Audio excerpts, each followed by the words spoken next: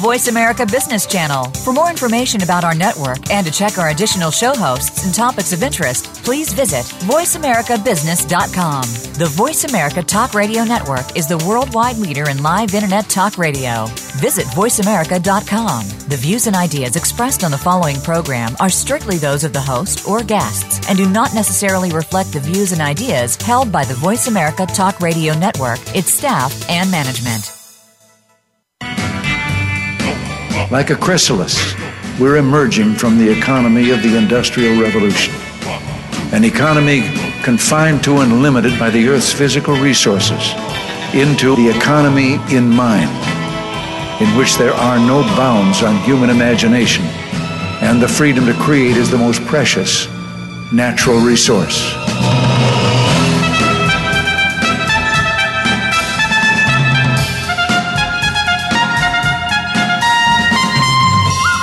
Welcome to the Soul of Enterprise, Business and the Knowledge Economy, sponsored by SAGE, energizing business builders around the world through the imagination of our people and the power of technology.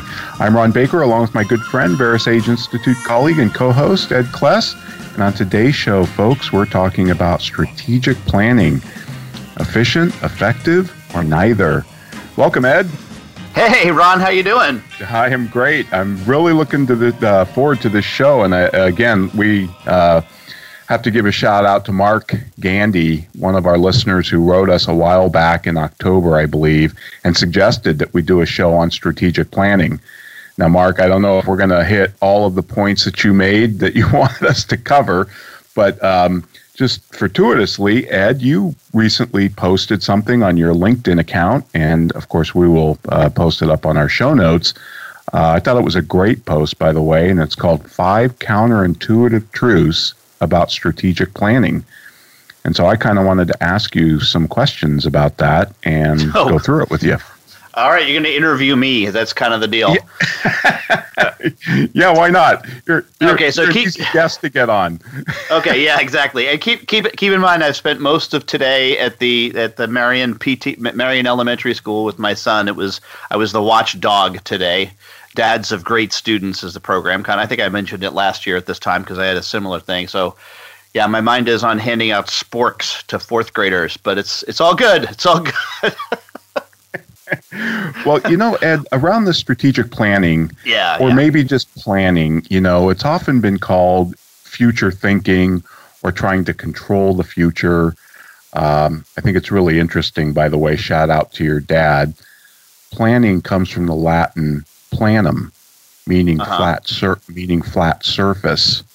Right. The word didn't enter the English language until the 17th century, where it referred principally to forms such as maps and blueprints drawn on flat surfaces. Flat surfaces, yeah. So I think there's a lot of myths about planning, and a lot of, who knows if it's implemented correctly. I think this is one of those topics. I think it's very similar to, is the idea more valuable than its execution? But you lay out, and we'll talk about that because I want to bring in a book that I read on this by a guy named Henry Mintzberg called The Rise and Fall of Strategic Planning, which is just brilliant. I mean, this book was written in 94, so it's 22 years old, and I think it's just as relevant today as it was then. That's how timeless it is. It's just one of those business books that's timeless. So, but on your 5 counterintuitive truths, let's just dive in. Well, first off, what made you write this? Well, I am doing a series of webcasts for the SAGE team, actually specifically the SAGE 50C team. And they had asked me to do some webcasts, and I put a set of 3 together. The first one was delivered almost a month ago, and that was on creating shared vision in a small firm or a small business, I think it was officially titled. And so I actually want to say that is really the presupposition that I have even going into a conversation about strategy, is that one has a shared vision that has been articulated and at least disseminated somewhat into the organization.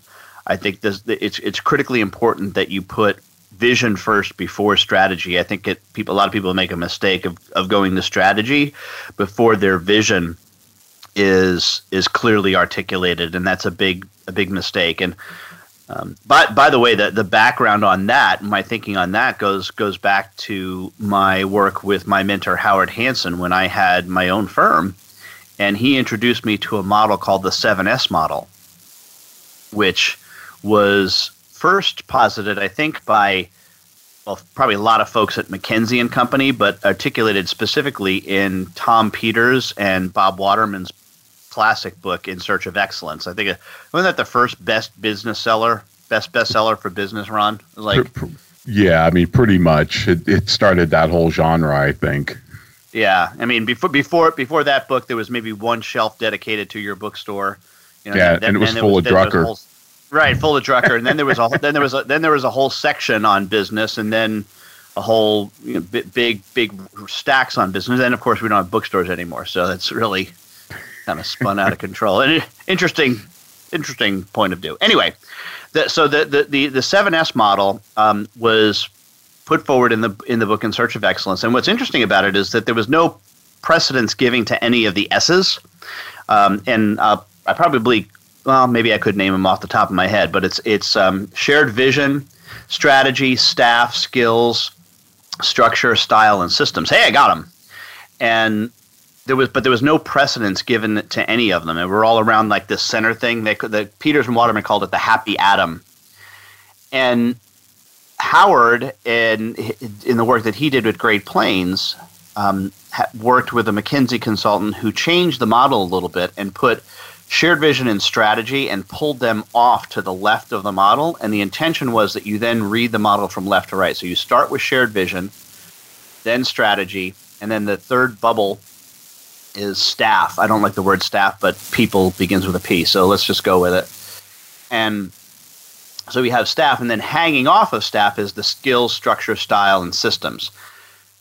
Again, that first bubble is shared vision. Interesting tidbit, by the way, Ron, that the McKinsey consultant who we believe made this modification to the 7S model is now the governor of North Dakota. Oh, okay. So, yeah, a guy by the name of Doug Burgum, who was the CEO of Great Plains for a long time. He actually bought into the company Great Plains, but he was the CEO and brought some of his McKinsey flair with him and made this 7S model pretty ubiquitous throughout the organization. So the first thing that happens is shared vision. We can talk that's my first presupposition for even beginning strategic planning, and it is unfortunately one of the mistakes that people make is beginning strategic planning before they have a shared vision. Right. And would you equate that shared vision to Simon Sinek's why or purpose? It's very close. I think there are some nuances to those, but yeah, I mean, I think when taken all together, what is classically called the mission statement is an element or a central purpose. Sometimes it's referred to as central purpose. That's what Jim Collins and his crew call it, or just purpose, right? That thing is probably closest to Simon Sinek's why. And I think it's important because, and this leads back to the article, the first point that I made in the article is that profit is not an adequate foundation for strategy, and that purpose is. And that's what I was trying to articulate in that bullet point, that the first thing that we have to articulate is what is the purpose of the organization. And I know I've shared this story on the Soul of Enterprise before, but it's a great one. It's well worth repeating. It's not really a story. It's an analogy that was I learned from John Mackey, the CEO of Whole Foods, in his book Conscious Capitalism, where he talks about profit in a business being the equivalent of red blood cells in the body, right? They're necessary conditions for survival. Without the replication of red blood cells, you die. In fact, it's one of the definitions of death, inability to produce red blood cells. But I don't know about you, Ron, but I don't wake up in the morning going, "Hey, red blood cell production on the list of things to do today." Right? So I don't think we do that. Nor should a business, nor should people in business go to work thinking, "Hey, we're going to produce a profit today." Right? because profit is the result, not the cause. And I think that's what Mackey articulately points out in this analogy, that profits are like the red blood cells. They are a necessary condition for continued survival, but they're not why you get up in the morning. Right. That makes total sense. And we've talked a lot about that and what some famous entrepreneurs like Henry Ford and Thomas Edison and Stanley Marcus said about with respect to profit. So I think that fits in beautiful. But just on that point, Ed, your counterintuitive truth, number one, about profit is not an adequate foundation for strategy.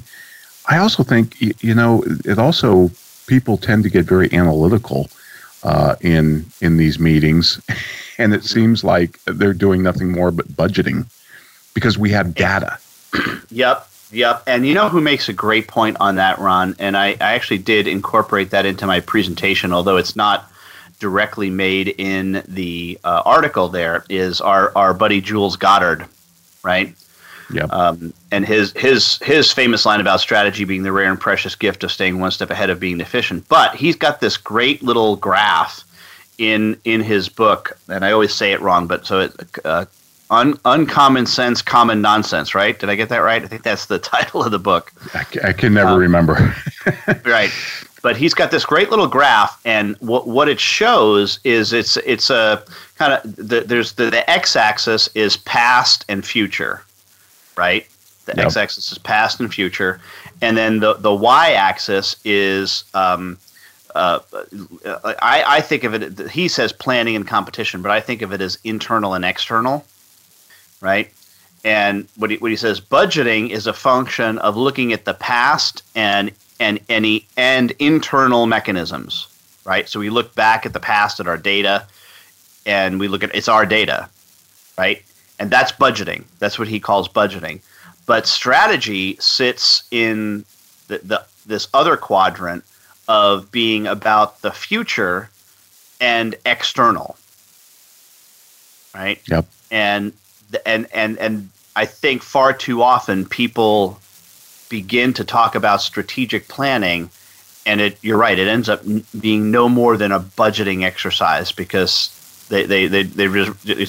it's all internal. They're not thinking externally at all. Exactly. Yep. That's what I see quite a bit when you sit through some of these meetings, or just even some of the literature on it is. it devolves into that as well. Well, we're probably not going to have time to cover this point, Ed, but your second counterintuitive truth is we do not want for answers. We suffer from an inability to ask new and better questions. Mm-hmm. And I think this was somewhat inspired by Eric Hoffer, wasn't it?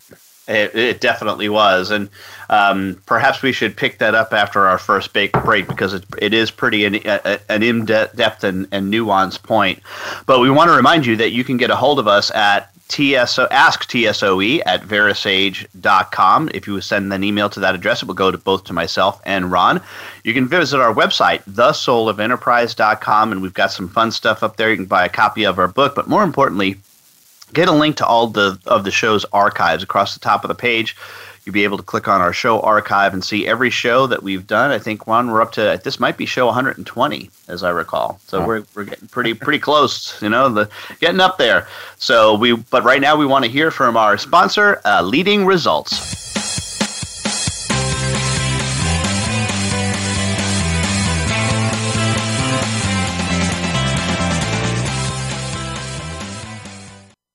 Become our friend on Facebook. Post your thoughts about our shows and network on our timeline. Visit facebook.com/Voice America. Is your website just a brochure, or is it your best salesperson?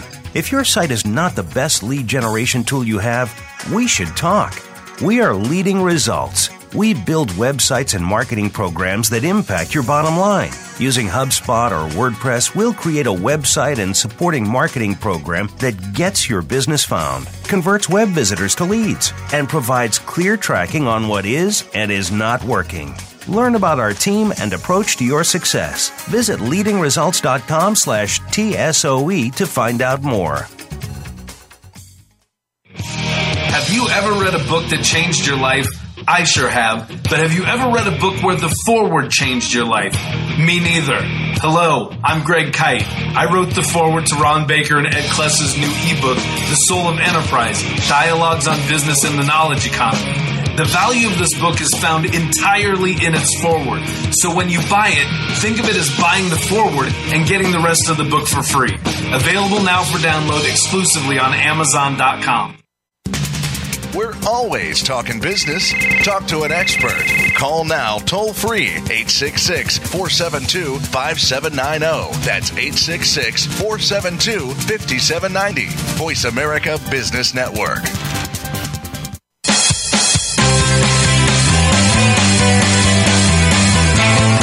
You are tuned into The Soul of Enterprise with Ron Baker and Ed Kless. To find out more about our show, visit us on the web at thesoulofenterprise.com. You can also chat with us on Twitter using hashtag AskTSOE. Now, back to The Soul of Enterprise. We are talking strategy here on The Soul of Enterprise today. You know, Ron, one of the challenges that I see with strategy, especially as small business owners and entrepreneurs look at it, is that there's this really bad, I think, meme that strategic planning is very mysterious and mystical. You know, it requires black box. Right. It requires, you know, Jack Welch and all of the powers that were a G to go some place crazy like, you know, Reykjavik, Iceland, and sit around and talk, lock themselves in a mud cave for a while and until they burn the paper and white smoke comes out. And, you know, then we have strategy. But it's really not that hard. It's really just asking a specific set of questions. And you were the one who actually introduced me to Eric Hoffer. So why don't you tell us a little bit about what you know about Eric Hoffer? Well, Eric Hoffer was he was a longshoreman in San Francisco, but he was a self-taught philosopher. And I've read quite a number of his books, and I've also read a biography on him. Ed, in his early years, nobody knows where he came from. The speculation is Germany, you know, might have had a past with the Nazis, whatever. I mean, nobody really knows. But anyway, just a really super intelligent guy, and I thought just a fantastic writer.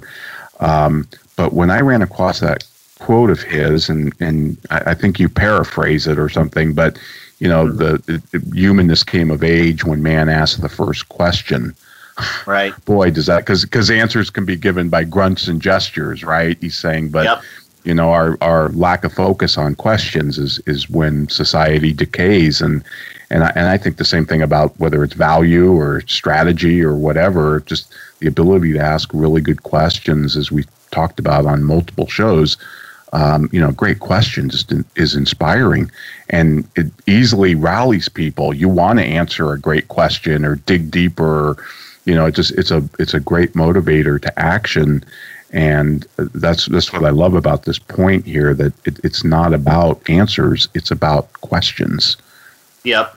And then that leads to the third point, which is what I call the mother of all strategic questions, or the MOASQ.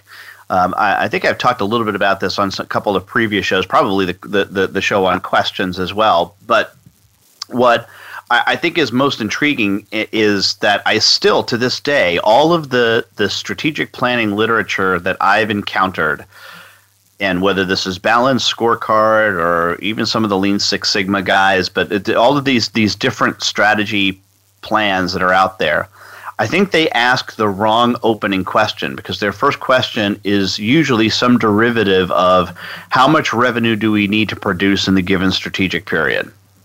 Yeah. Right. And then everything else follows from that. The problem is that question then focuses the organization internally. Like, how are we going to produce that revenue? How many leads do we need? How many customers do we have to have? Right. So it focuses the remainder of the conversation then looks internally. And I think primarily, not exclusively, but primarily internally. And but I think the better question to ask came to me a number of years ago when I guess I was just thinking this through, and I said the real mother of all strategic questions is, how much value are we going to create for our future customers in some given period, 2 years, 3 years, 5 years, and how are we going to do that? Because that question focuses, at least initially, on external, right? on outside the organization. And it's not we're not talking about the stuff that we can do and how many customers do we need. We're talking about how do we create value. Right. Yep. No, it's a great point. I love that. I love that, MOASQ. And then and I think it ties in quickly. It also ties into the value gap analysis that we've talked about on a number of shows too, because that is, in essence, it's the value gap on steroids, right? Exactly. I just, I think about the whole, what's the lifetime value of a customer, right? And turning that around and asking, what is the lifetime value of your organization to your customer? And right. I think that's a much more broad, expansive way to look at it. And I got to believe companies like Intel or Apple try and do that. How much, what other areas could we add value to people's lives? Mm-hmm. Yeah, I think they've got to. They've absolutely got to. And so your fourth point, Ed, is strategic planning is more creative than analytical. Yep. Yeah, and I think this one probably gets a little bit of people shaking their heads at me, because especially if I'm talking to a group of accountants, boy, do they want to analyze, Ron, right? Oh, they want data. Yep, and they want data, and they want the and I got this analogy, I think, from you. They want the paint by number strategic plan. Yep. Right? Show me a picture of the Mona Lisa in paint by number, and I'll copy it, because that's proven.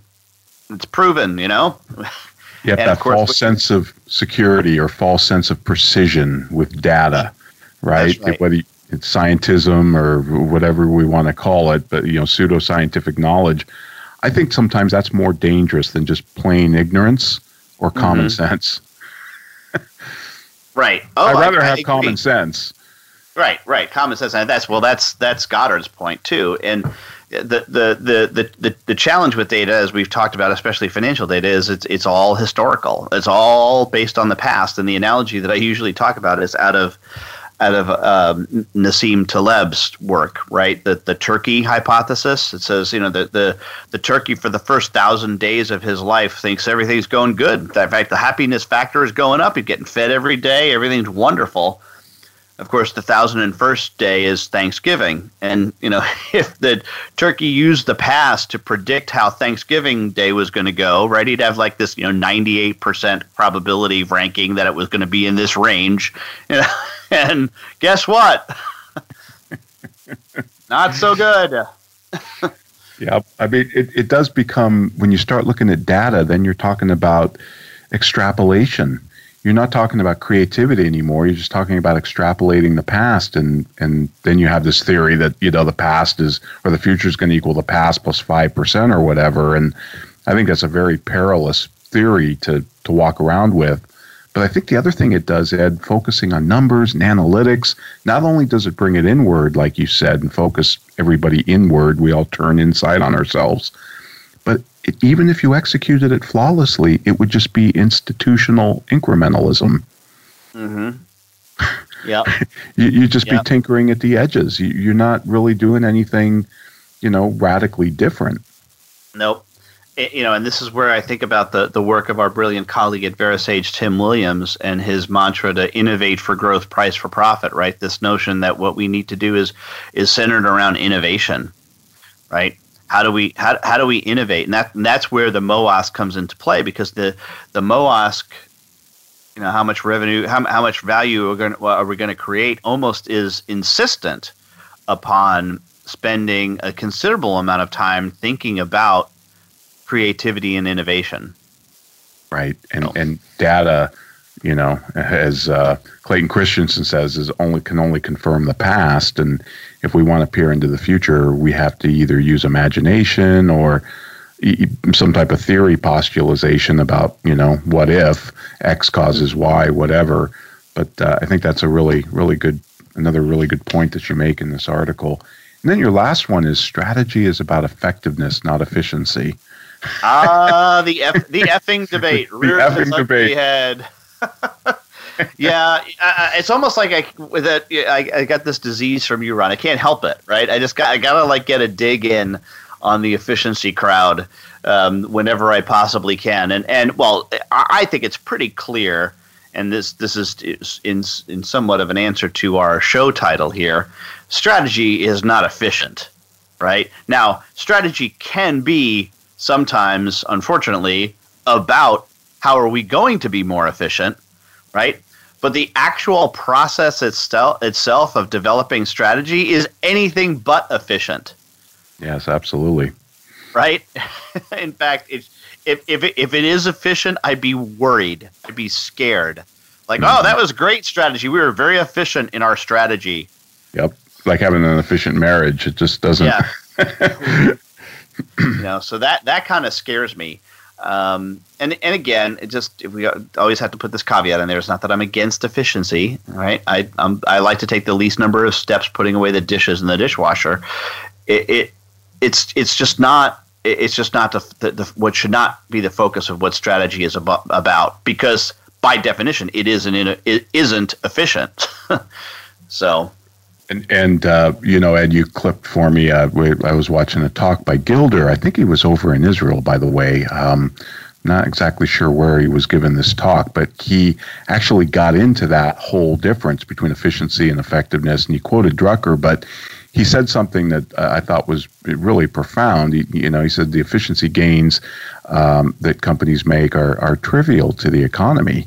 What we're looking for is innovation, dynamism, new business models, right? New things that are going to propel economic growth, not just tinkering around the edges and getting 3% more efficient. We didn't get the transistor by breaking apart the vacuum tube better and making everything efficient in its production, or the buggy whip. That didn't lead to the automobile. It was thinking about effectiveness, thinking about new things. And I think that's another big problem with planning is it's not about creativity. It's about extrapolation. It's about keeping structures, kind of preserving them as they are. Right. It's more about stability over adaptability or even invention. Right. Preserving the status quo as opposed to breaking the status quo. And that's always been my flashpoint of when a business begins to die, is when it loses that entrepreneurial spirit and makes the shift from how do we innovate better to how do we do what we do more efficiently. And when that inflection point comes and more time is spent on that efficiency piece, that's the beginning of the death spiral, in my view. I couldn't agree more. I mean, I think either a company or an industry that is at the apogee of their efficiency is ripe for going down. I mean, You can see this throughout history, right? I mean, I bet you BlackBerry was at the apogee of its efficiency curve. Oh, I'm sure. Motorola, they were the embodiment of Six Sigma. Yes, that's true. and now true. they're what? Their patents are owned by Google.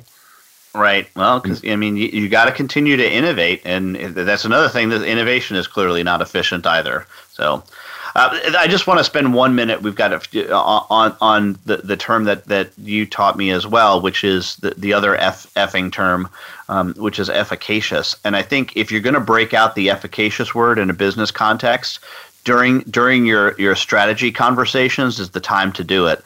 I like to define efficaciousness as reaching the maximum possible benefit, and the benefit, of course, is the benefit to who? Well, to customers.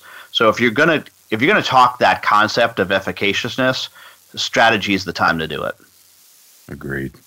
Well, this has been great, Ed, and it's a great article. And folks, again, we will post it up on the full show notes, and we'll get that Gilder clip as well in there, so you can see how Gilder addresses the effing debate. But it's amazing how aligned he is with us on that, Ed. It's fantastic to see. But in the meantime, folks, I'd like to remind you can follow us at on Twitter at AskTSOE or hashtag AskTSOE as well. And then you can please leave us a review on iTunes, would be greatly appreciated. And if you'd like to contact Ed or myself and give us an idea like Mark did for future shows or topics you'd like to hear us address, you can do that at asktsoe@verisage.com. And now we want to take a break, and I I think you'll get to hear from our good buddy, Greg Kite. The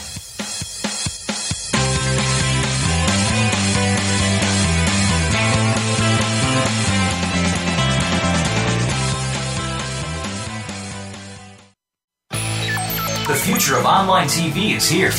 View exclusive content from your favorite talk radio hosts and new programs that you can't see anywhere else. Visit voiceamerica.tv today. Have you ever read a book that changed your life? I sure have. But have you ever read a book where the foreword changed your life? Me neither. Hello, I'm Greg Kite. I wrote the foreword to Ron Baker and Ed Kless's new ebook, The Soul of Enterprise, Dialogues on Business and the Knowledge Economy. The value of this book is found entirely in its foreword. So when you buy it, think of it as buying the foreword and getting the rest of the book for free. Available now for download exclusively on Amazon.com.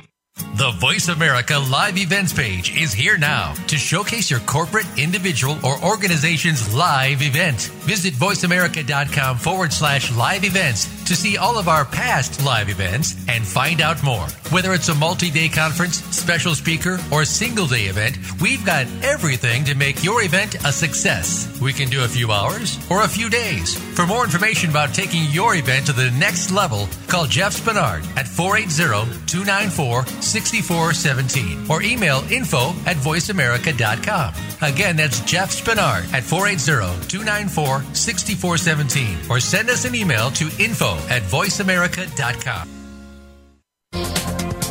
The business community's first choice in Internet Talk Radio. Voice America Business Network.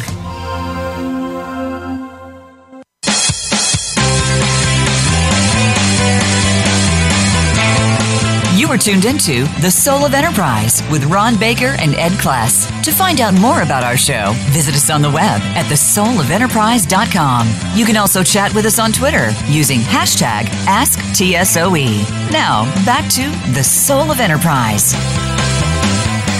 And one more shout out to our listener, Mark, who suggested this topic for us today. You know, Ron, we have talked a lot about strategy in different context, but I really appreciate Mark's suggestion that we do a show dedicated specifically to strategy, because I think it does give us the opportunity to put many of these thoughts down in one place. And you have a book that is your go-to on strategic planning, and that's Henry Mintzberg's book, The Rise and Fall of Strategic Planning. Curiously, this guy was a former president of the Strategic Management Society, and I guess, you know, he must have had his card taken away from him.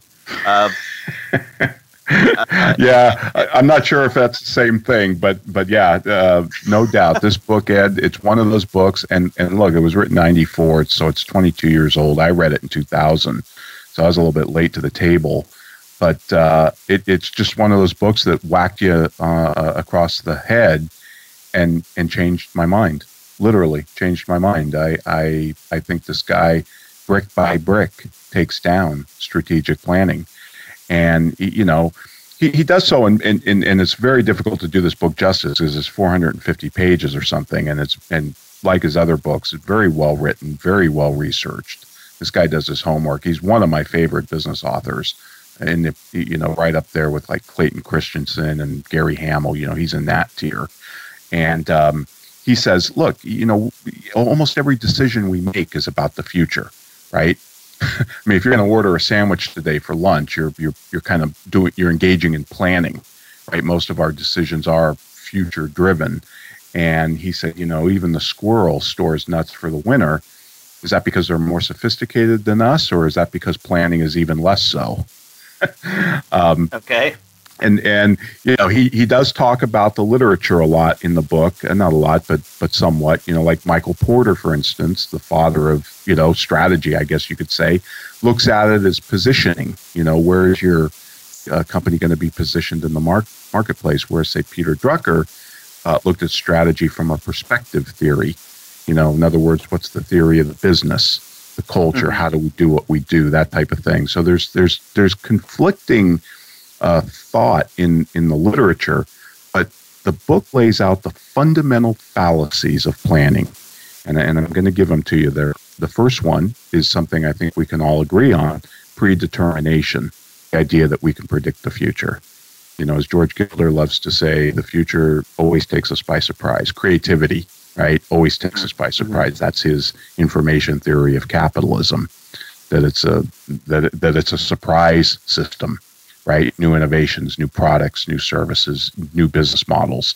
The fact that planning is detached, it's detachment from operations and or the managers who actually carry out day to day and have all that tacit knowledge that the planners really don't have access to, right?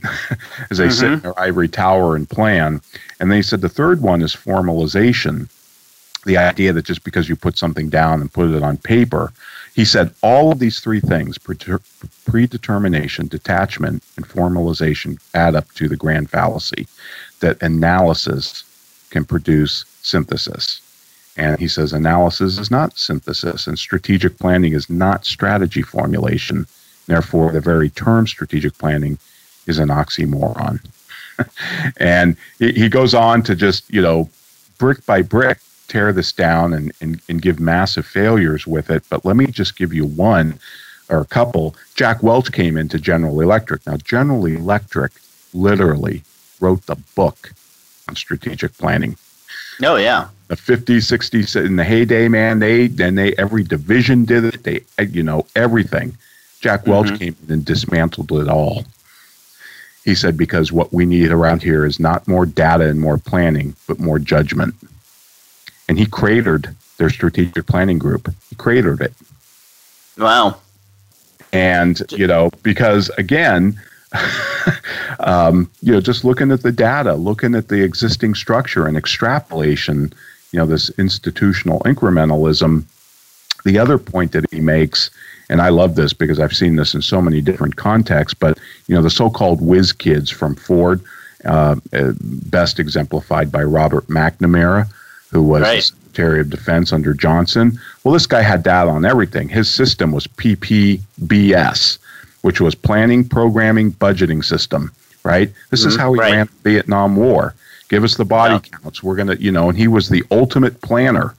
And it was one of the biggest failures of all time, the most humiliating military defeat for this country.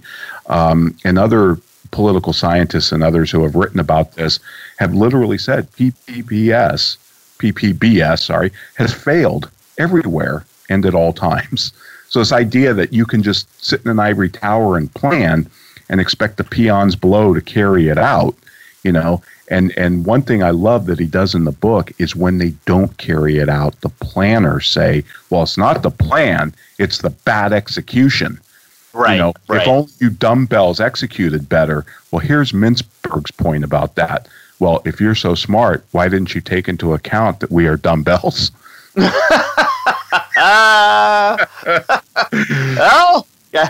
Well argued. Well argued. But Ron, what would you think that Mintzberg, in your reading of him, what would he say about the small entrepreneur? Because, in a sense, the small business, you know, the peons are developing the strategy, and they are also going to be those that execute it as well. Right? Wouldn't you agree with that? Yes, I would. And I think he would too. And I think he would like that better, because then at least you've got the people that have that tacit knowledge. You know, they're at the coalface. They know the customers. They know the operations at a deep level. And they're the ones that not only have to do the planning, but also execute it. I think he would like that better. That's what he was saying. He says, you know, the planners need to get out of the tower and climb back down into the factory floor, or go out and talk to the customers, or at least go out into the marketplace and see what the heck's going on. You know, McNamara had no idea, you know, as he was doing his body counts, the Viet Cong were marching down the line and invading the South even more, because he just didn't have the facts on the ground that, you know, that the people had. So, you know, he's got a very dismal view of strategic planning, and I think he would answer our show's title.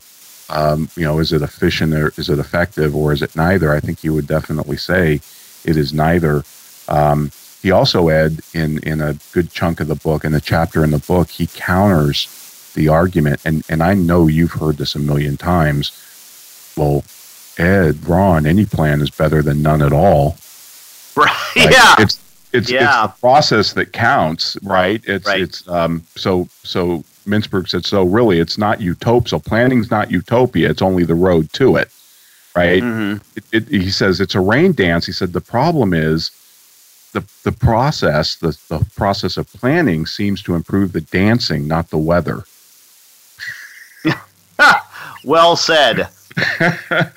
And he also takes on the idea, because he's got all the excuses for why strategic planning has failed by the the drivers of it, the expensive consultants and the people that make a living off doing this, right? You should see the excuses they put forth on why this stuff fails, right? And he equates it, Ed, to Frederick Winslow Taylor and the one best way. The idea that here's all the intelligence, we have the grand plan, and then the plebes are going to execute it. He thinks that's insane. The real knowledge is down on the shop floor, and that needs to be tapped into as well. And he kind of says, look, planning is defended not for what it's accomplished, but for what it symbolizes, which is rationality. Because it feels good to do this, to go through this exercise. It like we say in so many other contexts, it's the illusion of control. Yeah. Whether we're talking about timesheets, whether we're talking about performance appraisals, it's that illusion of control. And I'm telling you, he builds an incredible case for it, and that's why this book literally changed my opinion on the futility of strategic planning. I mean, at a macro level, writ large, forget about a company like GE or even a small mom and pop store. Just look at the biggest central planning there is, the old Soviet Union, China, Cuba, North Korea. I mean, take your pick of communism, socialist country, but it's a massive failure partly because of the knowledge problem, right? The calculation problem that von Mises and Friedrich Hayek identified. The planners just don't know enough. And so it's real arrogance. So in a sense, what makes communism fail is what makes businesses fail as well, right? I mean, in an ironic twist. It is an ironic twist, because he does point out as well, because I guess, again, he's Canadian, so he likes to get in his shots at America when he can. But he says, look, this whole strategic plan thing grew up in America. Most of the literature, most of the companies that embrace it, they're all American. And he said, and here you have this capitalist country, this laissez-faire country, and yet they're embracing the worst aspects of, communism or socialism. It's a real interesting point. Well, it is, but you know what that comes down to is this the frame of reference that we have, which is World War II, which was extraordinarily successful due to planning. And I think that shout out to Eisenhower and MacArthur and all of those guys who Nimitz, but it's only sustainable as a war machine, right? Because people will make enormous sacrifices for war. Well, and I was as you were saying this, I was thinking, but war is the antithesis of it being about creativity. It's about destruction. Oh, absolutely. Right. So you can plan destruction. I can take out a company faster than I can create a plan that'll rise it up. Right. I mean, absolutely. It would be easy to destroy a company. Well, and you bring up Russia. The other thing I always think is funny, and I always bring this out when I talk to people who are so in love with Microsoft Project and their Purdy Gantt charts that you can produce. But Gantt was huge in the Soviet Union. They loved Mr. Gantt. And Gantt was a devotee of Taylor, wasn't he? Oh, yes. Yeah, no, sat at the foot of Taylor. And then, but he's the guy who put these Gantt charts together that, everybody needs. And in fact, some people equate with a either a strategic plan or with a project plan. They equate it. That is the plan. That Gantt chart is the plan. And it's pretty scary. I will say this, though, Ron, and I think this is the important part of the context here, is that in small businesses, one of the – and this is the last thing I usually say in my sessions when I talk about strategy, is that the exact opposite of what you brought up earlier, which was this something is better than nothing. I take the exact opposite tack, and that is I say, if you're not going to commit to actual execution, if you don't think it can be executed, the best thing to do is do nothing. Just continue to just wing it. You're better. It'd be way better if you just wing it than go through this big exercise, even in a small company, right? Of developing and executing and trying to execute this plan if you're not going to be fully committed to it. Right. I think that's a really good point. And I also think your point about posing better questions is where this planning should go or needs to go. It needs to go into the question, the ideation, the creation stage. It can't be just data looking and backwards looking and quantifiable. It's got to be about judgment. It's got to be about creativity and imagination. Otherwise, I think it just devolves into a budget on steroids. Yep, agreed. All right, well, Ron, we got one more segment to talk about, and I think we'll continue to dissect some of Henry Mintzberg's book. But we want to remind you that you can get a hold of myself or Ron by sending an email to asktsoe@verisage.com. That's ASKTSOE@verisage. And we do want to remind you that our book is available. If you go to thesoulofenterprise.com/book, you can see a copy of that out on Amazon.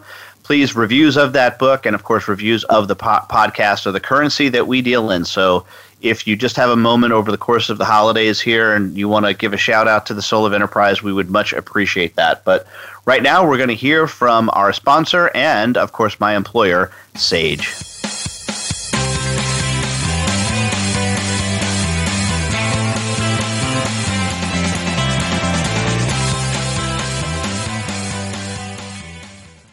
Follow us on Twitter @VoiceAmericaTRN. Get the lowdown on guests, new shows, and your favorites. That's VoiceAmericaTRN. 4 new employees, a 20% increase in revenue.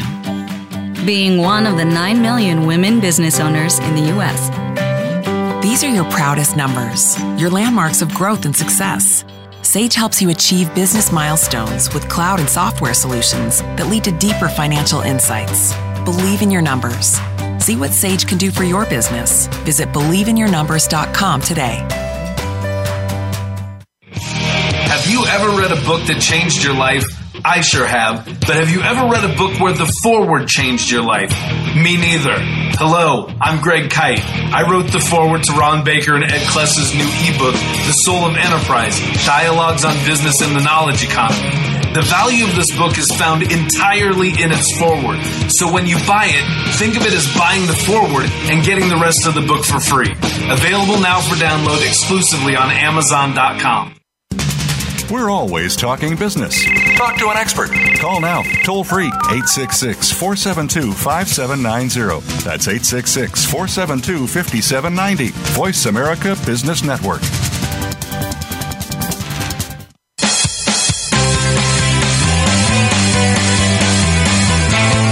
You are tuned into The Soul of Enterprise with Ron Baker and Ed Kless. To find out more about our show, visit us on the web at thesoulofenterprise.com. You can also chat with us on Twitter using hashtag AskTSOE. Now, back to The Soul of Enterprise.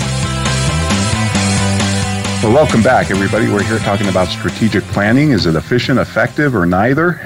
And I'd like to remind you, you can contact Ed or myself at AskTSOE. at verisage.com. And Ed, just a couple more points on this Mintzberg book. He says the other thing about he does talk a lot about the quantification fetish that we seem to have with data. Mm-hmm. And he says it's, what they're really trying to do here is just use goals as a means of control, right? So this is kind of what I meant by budget on steroids, right? And some of the strategic planning kind of devolves into that. But the other point he likes to, because he's really picking on the strategic consultants here and people in companies that, Shell Oil and things like that have entire strategic planning departments. And he's really talking a lot about that as well. It's not so much the small business, but he does say that these people, love to point to when there's a success. They say, see, we called that. He says, well, but the causation could run the other way, that, rich companies can afford planners. Right. Yep. So, as with anything in business, whenever you try to attach causality, you're usually wrong. So, right. And I found it really interesting too. He quotes a lot of interesting people from history. He's got a couple things from Immanuel Kant in there, but he quoted Henry Kissinger, who referred to planning as a sop to administrative theory, which I thought was pretty interesting. So he takes pretty dim view of it, and I think his book is really compelling. And even if you don't agree with all of it, folks, I think it's a really good read if you're involved in any type of strategic planning, even for your customers. I think it's a good book to have in your arsenal, because it really does give you some things to think about what not to do and why strategic planning, as it's mostly structured or mostly executed, doesn't work as planned. And again, why our this is really more a caveat to our listeners, who most of whom are in small and medium businesses and are really building their business. I think that there are things that you can take from the classic literature of strategic planning and implement them and for the betterment of your organization. But following the caveats that Ron and I have laid out today, and I just want to share one other insight that I had, and this goes back to a time when I owned my own organization, and we were really struggling with some of this stuff. I was of the belief that strategic planning was this mystical process until I finally dug into it and found that it's really just about asking a couple questions. But one of the things that really helped us from a small business standpoint was the fact that we changed our cadence of looking at strategy from 3 months and doing it on a quarterly basis, which is the classic way that companies do this. And we went to a trimester basis and went to every 4 months. And it really made a big difference. I mean, again, and here I am trying to cite causality. I noticed that when we went from a 90-day cycle to a 120-day cycle, we did a lot better. Was that just coincidence? It's possible. I have to admit it's possible. But we did find that everybody in the organization said that it gave us that extra 30 days, and for whatever reason, that 120-day cycle seemed to work within the flow of our business better. We thought about going to once every 6 months, but we thought that was too long, so we went to 4 months, and it just worked. It just worked for us. And I guess my now that I think about it, my warning is, don't get hung up on the quarterly piece. Maybe that's not the right cadence for your organization. Maybe it needs to be quicker. Maybe you need to look at this monthly, or maybe you need to look at it 6 months. Maybe it's going to be different for your organization than it was for mine. So don't get caught up in that trap of, well, plans are done quarterly, and we've got to be there. Right, and I would also say, don't get hung up on going too long out either. It's often said, like, the Catholic Church has a 500-year plan, but they're rooted in deep beliefs, right? And they change very slowly. I mean, they're kind of designed to preserve the status quo, where businesses have to be incredibly nimble and adaptable. And so I think planning 3-year, 5-year, 10-year, I mean, for certain things, yeah, I can see a big project or something like that, but who can predict the future? I mean, I'm not even sure I'd want to be able to predict the future, even if we could. So I just think we can go too long on this, and that's another point that Mintzberg brings out as well. Clearly, and I think I think what's important to note is that that plan, whether it's a 2-year, 5-year, 10-year, whatever period that you talk about, that's just a guideline for you in the visioning process to try to think about the time horizon that far out. It's not, in my opinion anyway, meant like some kind of a courageous goal or BHAG, which is the thing that Jim Collins talks about. That's I think superior to strategy. That sits more part of shared vision than it does, and that's the thing that's not going to change. But the strategy to get there, that can and should change, and it can change relatively quickly. And I know I've made this point before too, Ron, but Darwin is misquoted as saying survival of the fittest. Right. If anything, he said survival of the most adaptable. Yeah. And that's, I think, is a key point. No, it is. You're exactly right. I mean, Disney's values are creating happiness, right? But they can do that through great movies, or, they branched into amusement parks, and then they branched into cruise ships and owning an island. And there's all sorts of different ways to execute, but it is all founded on your core beliefs. I mean, I guess this goes back to Rabbi Lapin, but we are defined, and I think a company is defined not by what we know, but by what we believe. And I guess that's your shared vision aspect of it. Correct, and not out to Simon Sinek and start with why. And as with many of these things, if you're struggling with start with why, if you're struggling with strategy, start with why, right? And that's really the mantra of Howard and I mentioned Doug Burgum is on that model of 7S, and we will put up a picture of the model so that you can see it. Whenever you're struggling, what was constantly said in meetings at our organization was look left on the model. If you're struggling with a system situation, go back to your people. If you're struggling with a people situation, go back to your strategy. If you're struggling with strategy, go back to shared vision. Right. Look left. Well, Ed, this has been wonderful. How do you make God laugh? Tell him your plans. Yeah. And I think that kind of sums up my attitude on this. But what do we have next week, Ed? Next week, we're going to be interviewing one of our favorite people, the visionary of value at Art of Value, podcaster and VeraSage fellow, Kirk Bowman. Awesome. I look forward to it, seeing you 167 hours.